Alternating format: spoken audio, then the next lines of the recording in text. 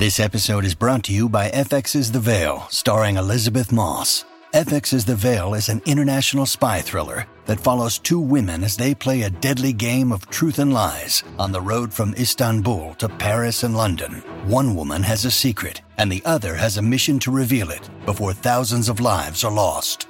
FX's The Veil, now streaming, only on Hulu. This episode is brought to you by Shopify. Whether you're selling a little or a lot, Shopify helps you do your thing, however you cha-ching. From the launch your online shop stage, all the way to the we just hit 1 million orders stage. No matter what stage you're in, Shopify's there to help you grow. Sign up for a $1 per month trial period at shopify.com/special offer, all lowercase. That's shopify.com/special offer. Families have a lot going on. Let Ollie help manage the mental load with new cognitive help supplements for everyone 4 and up, like delicious Lolly Focus Pops or Lolly Mellow Pops for kids. And for parents, try 3 new Brainy Chews to help you focus, chill out, or get energized. Find these cognitive health buddies for the whole fam at ollie.com. That's OLLY.com. These statements have not been evaluated by the Food and Drug Administration. This product is not intended to diagnose, treat, cure, or prevent any disease. Welcome to the New Books Network. Hello, welcome to the New Books Network. I'm your host, Ari Barbalat. I'm incredibly honored to be in dialogue today with my guest, Councilman Will Jawando. He is the author of the new book, My 7 Black Fathers, a young activist memoir of race, family, and the mentors who made him whole, published in New York by Farrar, Straus, and Giroux, 2022. Will, it's a blessing to be in communication with you. Same here. Thanks for having me, Ari. Thank you. To begin, tell us about yourself. Can you share with us any background information about your life that would contextualize your memoir? Sure. Yeah, I grew up in the Silver Spring area, which is where much of this book is based. Silver Spring, Maryland, right outside of D.C., the son of a Nigerian immigrant, a white mom from Kansas, and who had moved here for expanded opportunity, both economically, but also better understanding of their interracial relationship. And I grew up in a very diverse community, but also a community with many disparities in educational outcomes and income and housing.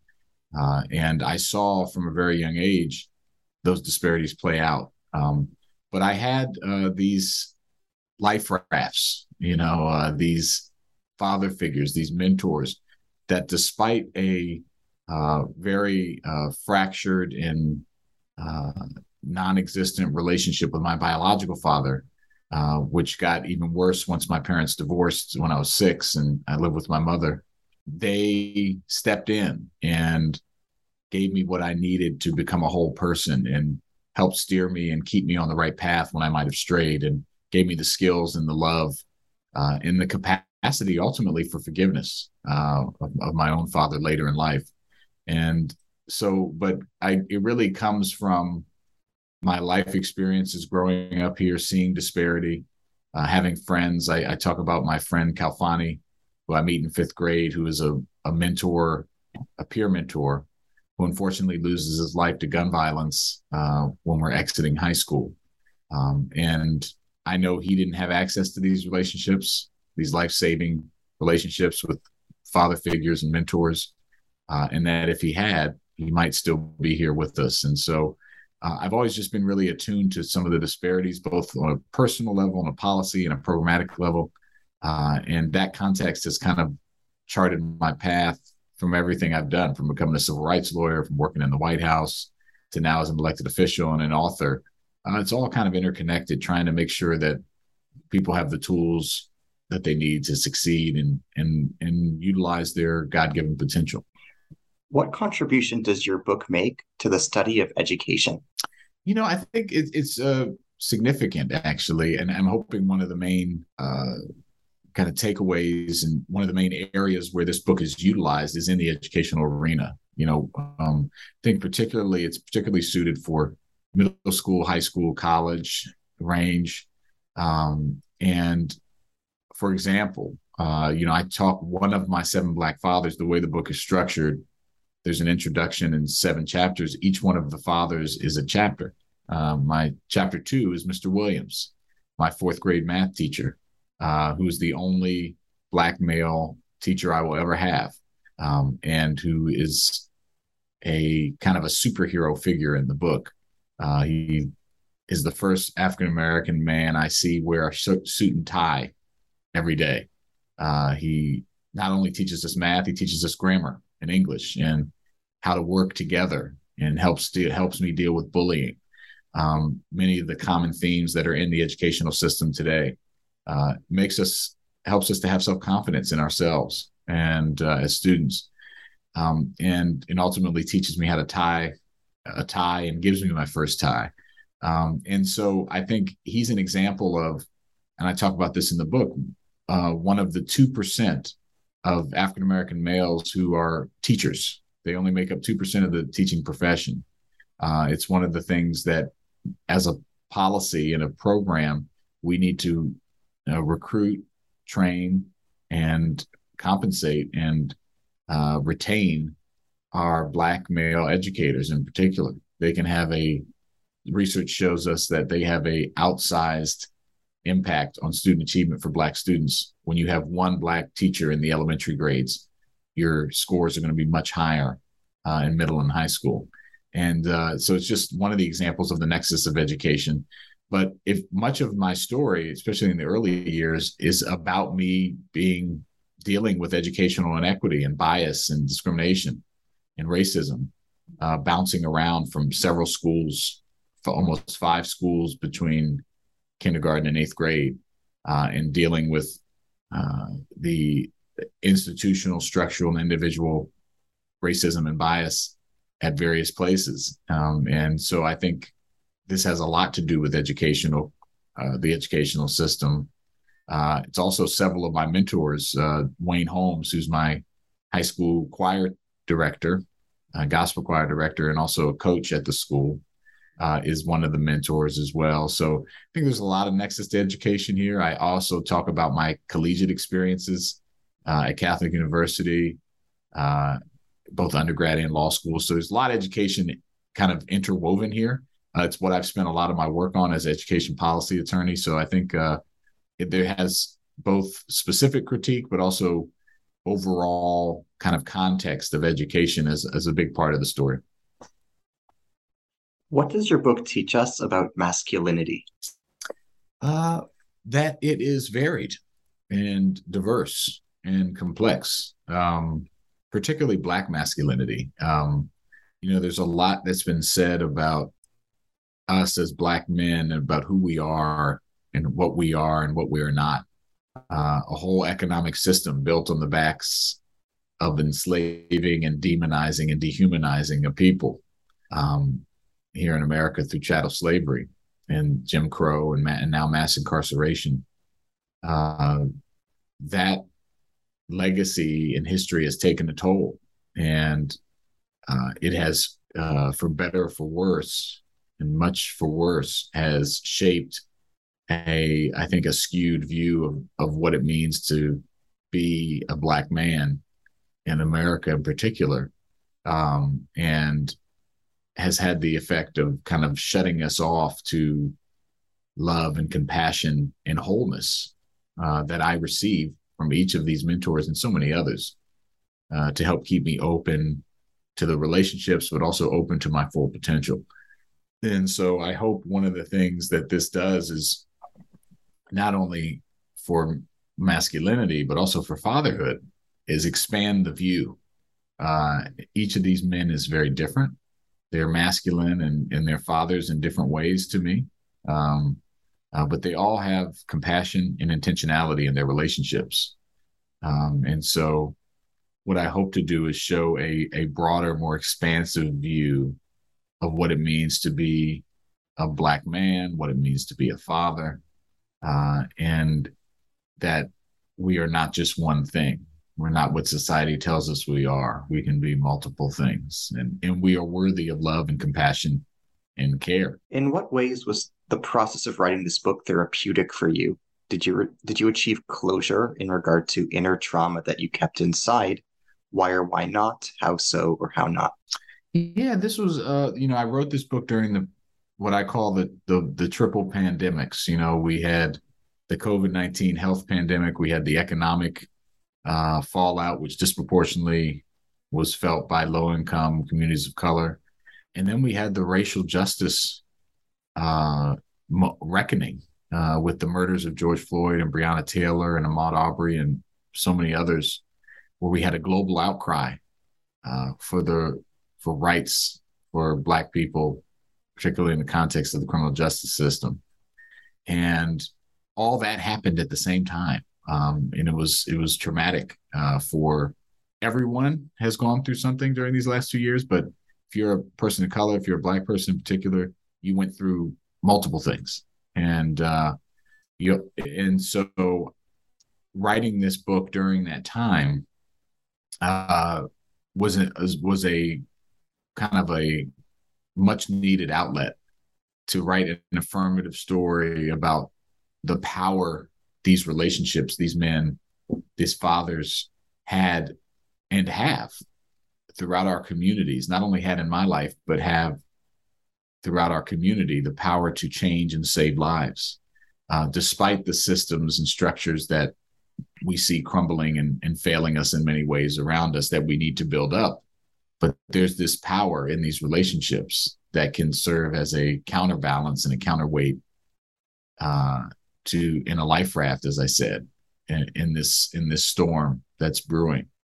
And that was helpful for me to get through the last 2 years, as an elected official, as a father, as a husband, as a Black man. And yes, also there was a personal, kind of therapeutic nature to it. I interviewed those fathers that are alive, 5 of the 7. Obviously, my father's passed away, and Mr. Williams has passed away. But the others I was able to speak to, and reminisce and reconnect, and then obviously telling my story of my journey of father loss and father gain, and how that all came together, and then reconciliation with my dad. That was a healing story to tell, and not always easy, but it was cathartic in many ways personally, but also just, I think, I'm hoping it can be a really affirmative message for everyone in society who's gone through something these last few years. What lessons can non-African Americans glean from this book? Do you feel that this book offers similar or different messages to non-African Americans than African Americans? Why or why not? Yeah, I think one of the great things, I think we've gotten so many great reviews and people have connected, and I've gotten a chance to go on a book tour and talk to a lot of people of all races and genders and faiths. There are some really important universal themes here. Like if I were to ask you, who are your 7? Who are the people that mentored you, that fathered or mothered you, that poured into you to make you who you are today? We would all have a list. We might not have thought about it as intentionally as that, but that's one of the things I hope people that interact with the text will do. And then reach out to those people and thank them if they're still here. And then also think about what they taught you and how you're paying that forward and being that person for someone else. I think that's universal, cross gender, cross race and ethnicity. And we all need people to help us along the way. None of us get to where we are without help and assistance and mentorship and guidance. And we need more of it. And that's one of the calls to action here too. I also think the themes of estrangement and disconnection and reconciliation from a parent, from a father or a loved one, that's something that is a pretty universal theme. How many of us have issues unresolved with a parent or a father or a loved one that maybe we don't resolve or we haven't yet, or that we should, and forgiveness, and anger at those people and all those complex feelings, which I describe in my journey with my father, biological father, I think are common themes. And so I think there's something in here for everybody. And I think there's a particularly poignant message for the African American community through my experience that these relationships are powerful, but I think they're powerful in everyone's lives. And I hope that as I've gone around to talk about the book, that has become apparent that a lot of people have pulled different things out of this book. One individual that you devote attention to in the book is Joseph Jacob. What skills did he teach you? Can you describe his virtues and attributes? Yeah, Joseph Jacob is my stepfather. He's still around today. I meet him when my mom takes a new job at Business Publishers in around 1989. And I'm 6 years old. My parents have just split or are about to split. And Joseph is the printer at my mom's newsletter publishing company. She's the production manager. So she creates all the artwork for the newsletters. He prints them. So they're working together on a daily basis. And he's really the first person that looks like me to engage with me in a deep and meaningful way. I talk about my father, loss, and how I describe him in the book, my biological father, as an absent presence. Even though he's in the house the first 6 years of my life, there's really very little engagement. And I'm yearning for that connection and that quality time. And Joseph gives it to me, and he's asking how my day is, and he's taking me for ice cream, and he's teaching me how to ride a bike and change an oil on a car and chop wood, a lot of these things that you traditionally would learn from a father figure. And he steps up in that void in a big way at a time when I really needed it, where I might have strayed and become hardened to the lack of love and care I was getting from my father. And so I describe his love as a real practical and present love. He was there. He was dependable. He was concerned about what I was doing and what I felt and thought, and engaged me in conversation, not just as a child, but as a person. And then taught me a lot of these skills, that I'm still using today, and that was a much needed intervention, and the first of many of these men to step into my life, but he played a key role at that critical time. Who was Dean Sanwula? What was his relationship like with you and your family? How did your interaction with Dean unfold? And what attributes of Dean's made him worthy of being a mentor to you? Yeah, Dean Sanwula is the IT manager at my mom's job. And to backtrack a minute, I meet 3 of my 7 fathers, including my stepfather, at my mom's job, which was like my de facto after school program. I went there after school most days. And thankfully, the head of the company would let me run around and interact with the staff.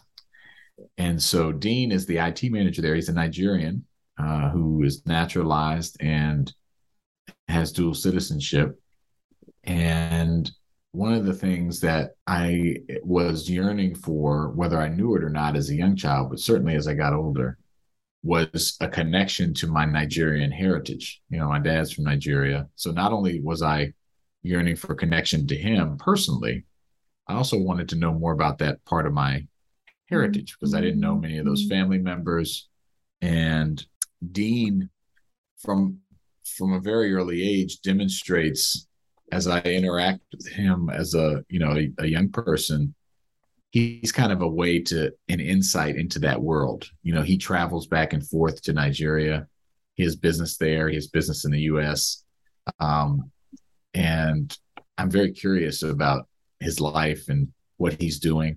And he would always say to me, like, you got to go to Nigeria. You got to go to Nigeria one day. You have to learn about where you're from, where your ancestors are from. And I end up, Dean plays a significant role as a model. He's got this hustle about him that I describe in the book. of just working really hard and making things happen, which is something he teaches me by showing me. Some lessons you learn from people talking to you about them, and most you learn from watching what people do. And this is an example of that.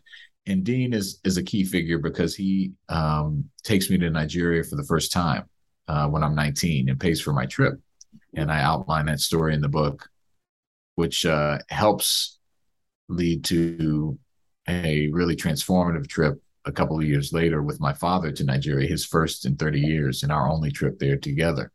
And so Dean plays a really important role in modeling, but also directly connecting me to my Nigerian heritage. Speaking of Nigeria, how did your father remember the Nigerian Civil War? What was his perspective on the tragedy in Biafra, and how did he speak of it in your home? Did he have any particular view of Nigeria's history, politics, and dictatorship? And to what degree did trauma he experienced in Nigeria manifest in his own personal psychological development? Yeah, that's a big question. I mean, we talked about it later in life when I was an adult. That was a turbulent time, right? The time he was born at the time of kind of pre-independence, when Nigeria was still a colonial nation of Britain, and very different. And he lived through that time and kind of came of age as the independence movement in the 60s and 70s was happening across Africa. And of course, that led to, and he was there during the Biafran Civil War. And while much of it took place in the East, there was spillover across the whole country. And I remember him telling me one time he was getting off the bus and he saw someone just shot in front of him by a police officer or somebody, and he had to step over the body. So things like that, very traumatic experiences. He was fortunate, though, to be able to go over to the U.S. to study, and took advantage of that. And obviously, that's where he met my mom. But I do think the instability that was starting to emerge, or had emerged during his lifetime, when he was born in Nigeria, things were very colonial and orderly. If you look at a 50s Nigeria, looks very different from a 1975 Nigeria. And my dad actually, he told me one story later in life that he was the Queen of England was on one of her tours, the same Queen of England who's Queen of England right now. Elizabeth was on one of her tours, and it was a big deal, and everyone dressed up to go kind of view her coming through the capital of Lagos, which is very close to where my dad grew up, and how that was a really big deal. And he pressed his clothes and got up and did it. You compare that and contrast that to kind of the Biafran Civil War time, where it was just everything was up in the air and you had coup d'etats and a lot of instability. And so I think that put into question, him going back to Nigeria and what it meant for him, and that he had to try to make his way in the U.S. And so, I think it had an impact on his development and his worldview, for sure. Can you tell us about your grandmother, Alhaja Taybat Jawando? Can you tell us about her life, her career, her Islamic faith at home? I'd be curious to ask you how she impacted you and how she impacted your personal identity. Yeah, well, I mean, you've read the book, Ari. Unfortunately, I didn't have as strong of a relationship and knowledge about her during her life as I wanted. It was actually a big point of conflict and contention with my father that I only would meet her physically one time when I was 1 year old, when she comes over to the US. I have the picture, but obviously I don't remember much of it. And I would talk to her on the phone on crackly lines, from Nigeria, occasionally growing up. But one of the losses that accompanied my loss of my father and our relationship early on was also a connection to her. And I would learn later that my dad was, he's the youngest of her 4 children and was the last to leave home, and was her baby boy and was very close to him. And he was very close to her. And I didn't have that relationship because I just wasn't around her. And she passes away when I think in 1995, when I'm 13 years old. And we don't go to the funeral because they're Muslim. You mentioned Al-Hajjah. Mm-hmm. That means that she has made the Hajj to Mecca. That's a name of honor in Muslim faith that they give to women, and a slightly different version for men that make the pilgrimage to Mecca, which is the most holy and honorable thing you can do as a Muslim. And she had made that really difficult journey at a time when it was not easy to do so from Nigeria. And so she was very respected in the community. I learned all this after the fact, after she passes away. It's not something I got to learn from her while she was alive, because as I said, she had passed away and was buried within 48 hours. And my dad either didn't want to or didn't have the means, or both, to take us to the funeral. And that was really a point of conflict for us. I was very angry about that for a long time. And I would find out later he was embarrassed and depressed that he couldn't have the resources and didn't want to ask to try to make that trip. But it had an impact on our relationship. So she was an amazing woman, from what I'm told by other family members, aunts and uncles, and what I've learned about her. I include some of that in the book. But unfortunately, most of it was secondhand, and later in life, because I didn't get to have the relationship I wanted to have with her, that I yearned for as a child. Can you tell us about your Aunt Andrea? What were her character virtues? Yeah, it's interesting. I'm glad you're asking about some of the women in the book, because sometimes people ask me, well, my 7 Black fathers, are there any women in the book? I'm like, yeah, there's a lot of them. And Aunt Andrea is one who has a significant role in my faith development. She is the sister-in-law of my stepfather, Joseph Jacobs. So his brother, Stephen, that's Andrea is his wife.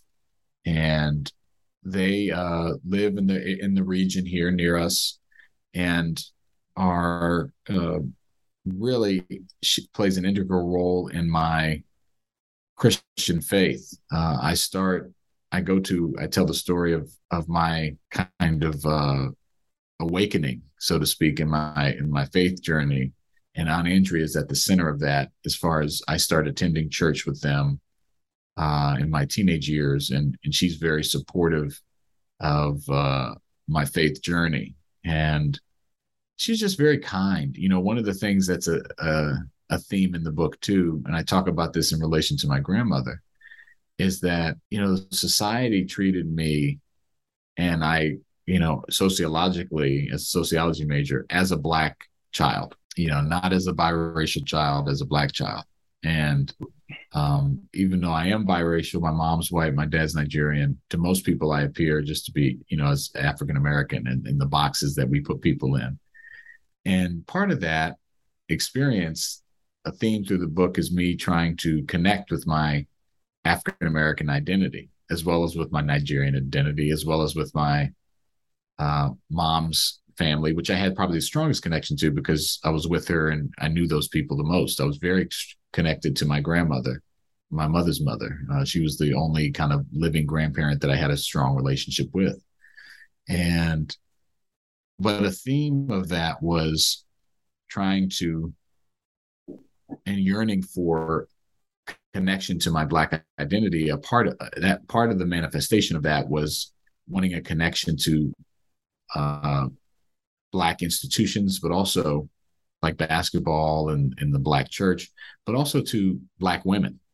And, whether it was my grandmother, that yearning for that relationship, or Aunt Andrea, who kind of served as a surrogate mother to me in the context of, being a Black woman from the South, from South Carolina, and exposing me to that heritage and history.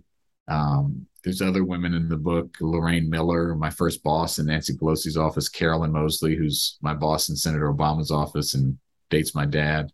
But there's a kind of a through line there of these strong Black women who I yearned for connection to and got a lot from as well. And in addition to obviously my mother as a constant in my life, and a really strong person. So Aunt Andrea was really helpful in creating some of that outlet, connecting me to culture and to my faith, and helping me accept and understand what I was feeling as we went through church. And she was kind of my de facto Bible study teacher.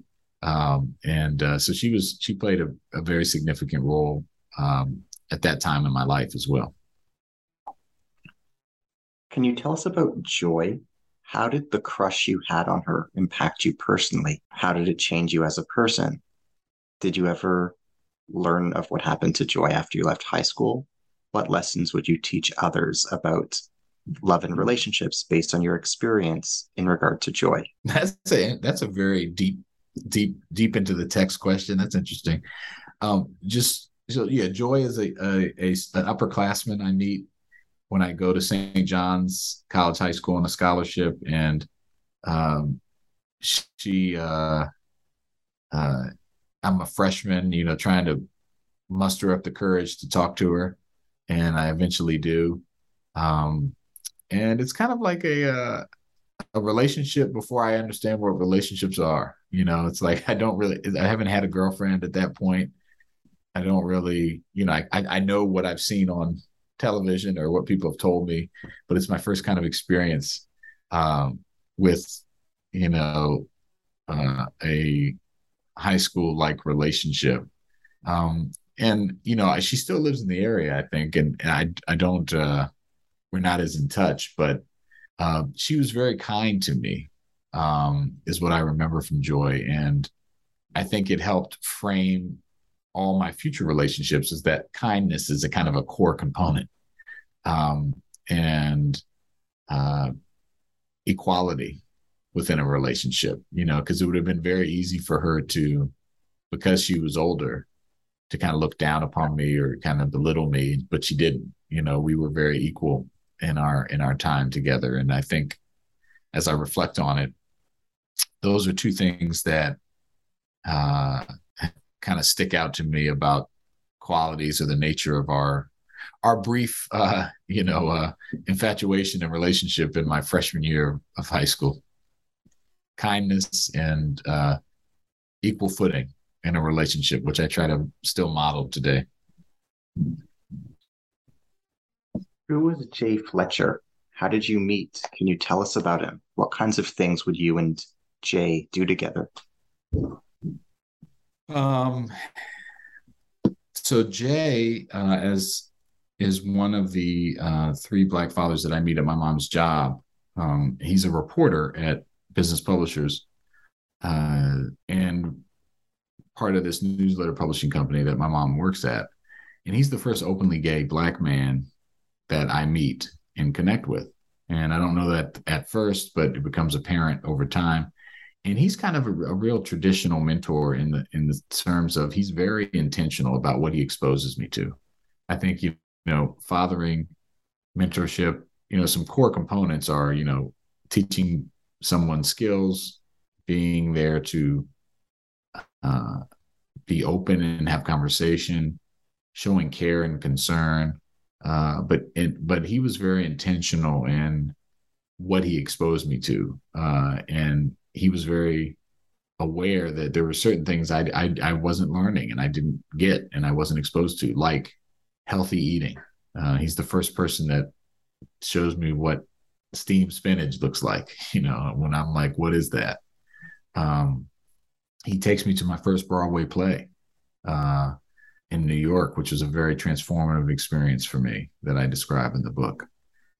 He teaches me about games like backgammon and Risk and chess. We play tennis and ride bikes, do a lot of physical activity. And so he's very intentional about what he exposes me to, things that he knew I wasn't going to get to, likely wouldn't be exposed to otherwise. And he also, is very open in his dialogue with me and our back and forth. And we do a lot of sparring. It's very inquisitive and precocious. And he appreciates that. Whereas in school, I was kind of disciplined harshly in some scenarios for being inquisitive and outgoing as a young Black child. Jay's the opposite of that. He engages in those conversations. So yeah, he was a key figure, and ended up being the best man in my wedding years later, despite our age difference. Another person I'd be curious to ask you about is Mr. Williams. Who was he? How did he impact your personal development? Yeah, you're giving away the whole book here, Ari. No, I'm just kidding. There's so much in each of these chapters, and each of these men, what they give me, it's impossible to cover it in any short period of time. But Mr. Williams is my fourth grade math teacher. I think, as I mentioned, the only Black male teacher I'd ever have, and plays a huge role in my development, my confidence. He helps me deal with bullying. He teaches me math, which is and has remained my favorite subject, and also provided an example of something I'd never seen. A professional, well-dressed African American man who had confidence and pride in what he did, and took great care. And helped us see, all of us in the class, our own innate value and self-worth, which is a big deal for kids, particularly kids of color and low-income kids. And he's almost kind of a mythic figure in the book. I only knew him 9 months, in fourth grade, 30 years ago. Didn't know his first name. It's actually Chuck Williams. But I don't learn that until I'm researching the book obviously years later. But he had a really outsized influence on my life. And I'm thankful to have met him. What was it like for you being a staffer for then Senator Obama? What were the office team dynamics like? What are your memories of this period in your life? Well, President Barack Obama, I meet him as Senator Obama, has played a tremendous role in my professional life and personal development. I first worked for him in the United States Senate, and I tell the story which is a very interesting story about how I make my way to the Senate. I'll let people read the book for that. But we have some significant biographical similarities. We both have African fathers, his from Kenya, mine from Nigeria. We both have white moms from Kansas. And we ended up marrying great women named Michelle. And then we ended up having daughters. He had 2 daughters. I had 3 daughters and then a son. But we followed in his path in that way as well. So when I first start working for him, I'm engaged to be married to Michelle. And so he introduces me at the first staff meeting in the Senate as we have a new staffer, Will Jawando, who has a African dad, a white mom from Kansas, and a fiance named Michelle, who apparently is my long lost brother, and everyone starts laughing in the office, and I'm blushing. But from the very beginning, he was very, even though I didn't start to develop a deeper relationship with him until later, he was very kind and accommodating, and just kind of mentored by example, fathered by example. Like he carried himself in such a way that you had to respect. There's some people you meet where you have an idea of who they are, and you're worried about if you meet them, they might let you down. He was not that person. He was who he was, a man of high character and confidence. And in the office, everyone in the office knew that. We had in the Senate office in particular, and in the administration as well, later in the White House and the campaign, you had top-notch folks. I mean, people who were the top in their respective fields coming to work for this man because they knew that he had the vision and the character and the leadership potential to really take us and the country in a different direction. And no one does anything alone. That's a big point of this book, but he had a top-notch team. And I talk about some of those inner dynamics in the office and the staff and where people had come from and just how high a level the people were. What kinds of friends did you make as a staffer in the Obama White House? What kinds of friendships did you cultivate? Can you share some specific examples? I had some, lifelong friends. Paul Montero, who we shared an office in the White House, he handled a lot of the faith-based outreach and worked with immigrant communities. He's one of my best friends. He's actually godfather to my youngest daughter, Ava. And we meet in the Obama world and kind of grow up together. Both young lawyers from Maryland. I meet Michael Strautmanis, who is the deputy chief of staff to Barack Obama's in the Senate office, and then becomes a leader in the White House in the Office of Public Engagement, the chief of staff there, where I worked. And he's one of my closest friends and mentors to this day.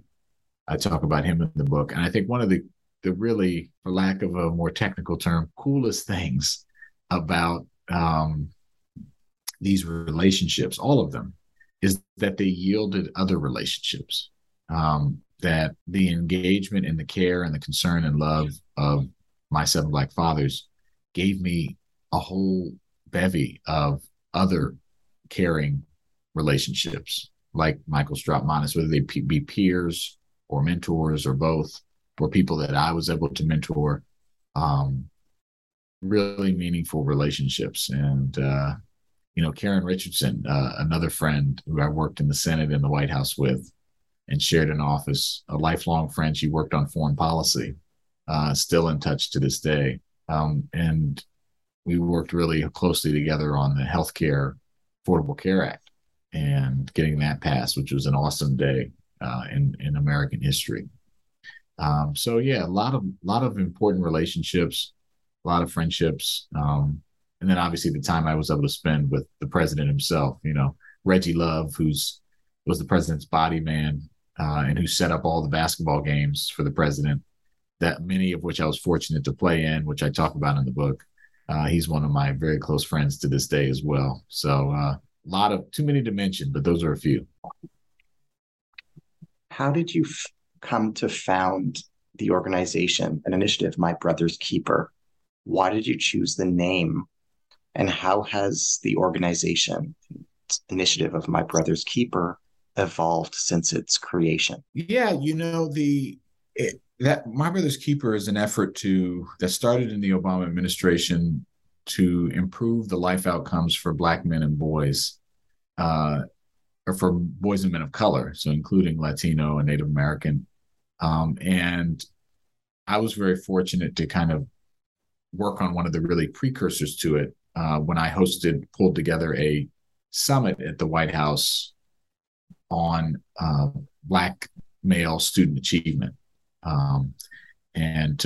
Because there have been wide opportunity gaps in our education system, for example, and we need to shine a light on them because you can't fix a problem if you don't identify it. And so that from that summit, through additional conversations and work with outside organizations, a group of very dedicated and smart people came up with, including the president, with My Brother's Keeper, which was an interagency policy effort to identify key points in time where boys and men of color either were on track or were falling off track, like reading by third grade, graduating high school on time, entering the workforce after some career or post-secondary training, not interacting with the criminal justice system in a negative way.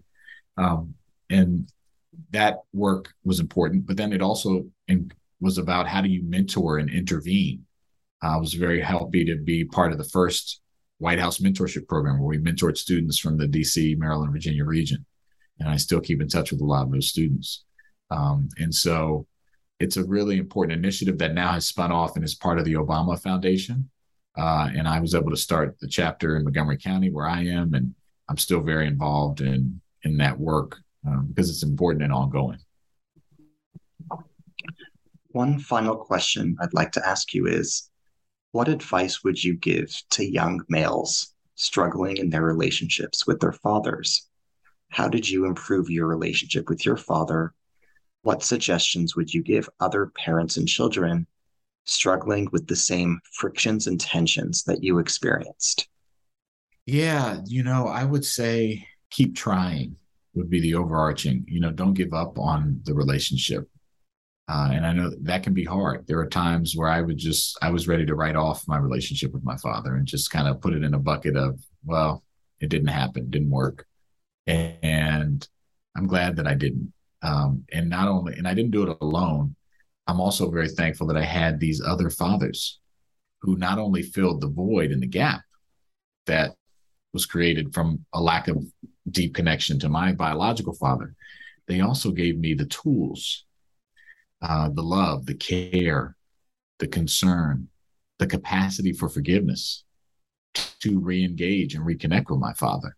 And so I think, and oftentimes other people and other relationships can help you gain the maturity and the growth to ultimately forgive, which is what is required. And I was fortunate, though it wasn't as long as a period as I'd like. My dad passes away at 64 in 2017 from prostate cancer. And we tell the story in the book about that process.